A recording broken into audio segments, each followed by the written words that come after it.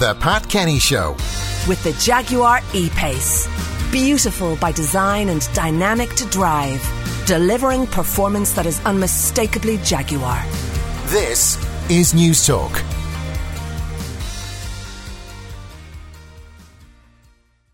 Now, Stuart Clarke, Deputy Editor of Hot Press, is with me now. As usual, he's brought a clutch of new music, and we'll start with this.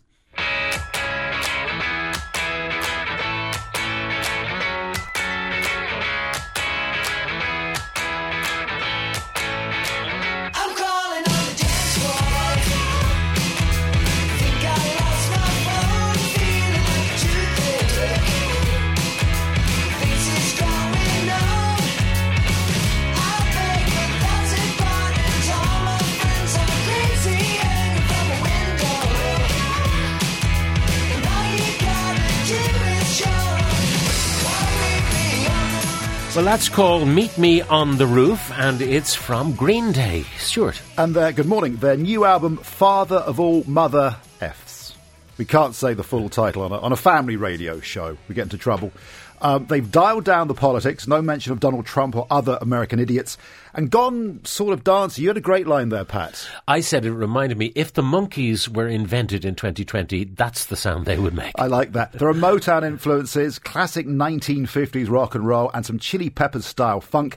Not sure it totally works. Now, they've been massively successful. 75 million albums sold, and a theatre version of American Idiot, which grossed close to $1 million a week on Broadway. Personally, I've never been convinced. The look and the attitude and the slogans are borrowed wholesale from The Clash. Sort of 47-year-old millionaires playing punk dress-up still. I'm reminded of that great Joe Strummer line, turning rebellion into money. But to be fair... But they did serve their time. They did, yeah. They played the toilet circuit, as it's known, including the Attic in Dublin, to around 80 people. So they paid their dues, and they do pen a mean chorus. If you like Green Day, you'll love the album. They play the Dublin RDS on June the 29th with Weezer and Fall Out Boy. And now, this Irish lady.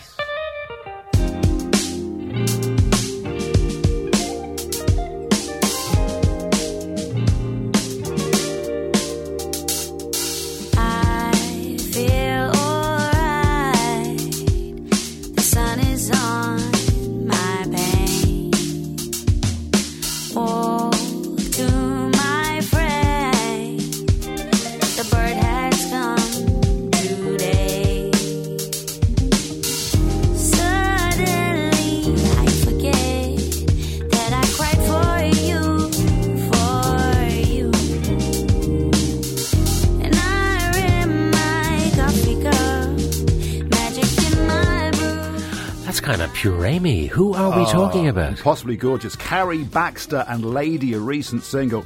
As you say, that jazzy Amy Winehouse thing going on, a bit of Lauryn Hill and Jill Scott too. She's from Waterford, doesn't really sound like it, based in London and generating a major buzz. Lots of appearances on Spotify playlists and BBC radio plays as well. Has the same live booker as Aha and the Arctic Monkeys. Has all the makings of a big star, and Irish shows soon. And now... close your ears.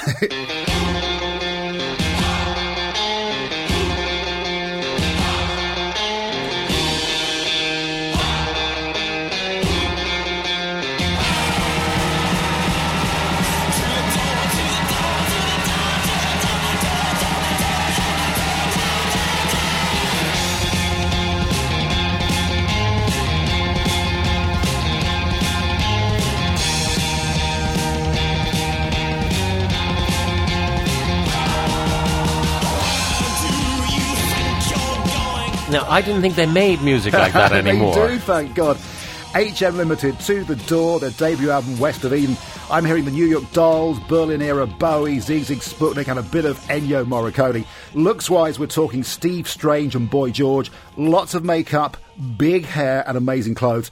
They're originally called Happy Meal Limited, but McDonald's weren't impressed. Signed a major record deal with Sony Music, spent lots of their money, and then parted ways. It's dark, it's glam, it's goth, it's punky, all the good stuff. And they play the Soundhouse Dublin on February the 18th. Now, before we talk about the biggest showbiz news of the day, just some gig news? Yes, a hologram of Whitney Houston is appearing in the Bord Gáis Energy Theatre on March the 3rd. Tickets $58.50. Personally, I think it's grave robbing, but similar Roy Orbison and Buddy Holly tours or non-tours have done great business. Now, the biggest showbiz story of the day is... Yeah, Philip Schofield coming out on Instagram and talking this morning to Holly Willoughby about it on This Morning. He looks very shaken, like we don't know the full background. But the story is that he has come out as gay. Yes, tough for the wife and kids. He's been married for 27 years. Is the subtext he's about to be outed? There's been a bit of a sort of a tabloid open season on Philip Schofield, so maybe someone was going to print a story. I think it's amazing at 57 he can finally be himself. You shouldn't have to hide, and visibility is so important. I speak to various LGBTQ groups on a range of subjects, and I'm not saying this is the case with Philip Schofield, but internalised homophobia, the shame, is still a massive thing. Also, earlier this week, Jamila Jamil came out. I think career-wise, it doesn't make any difference whatsoever, but I suppose having sort of been in the closet, so to speak, for that long, coming out in public so publicly is not easy, and I'm sure the wife, who apparently has known for a long, long time, for her to have to now face the public and all the sort of... there will be people talking behind her back. Yeah. There shouldn't be. On Instagram, he wrote, "You never know what's going on in someone's seemingly perfect life, what issues they're struggling with, or the state of their well-being, so you won't know what's been consuming me for the last few years. With the strength and support of my wife and my daughters, I've been coming to terms with the fact that I am gay. This is something that has caused many heartbreaking conversations at home. I've been married to Steph for nearly 27 years, and we've two beautiful grown-up daughters, Molly and Ruby.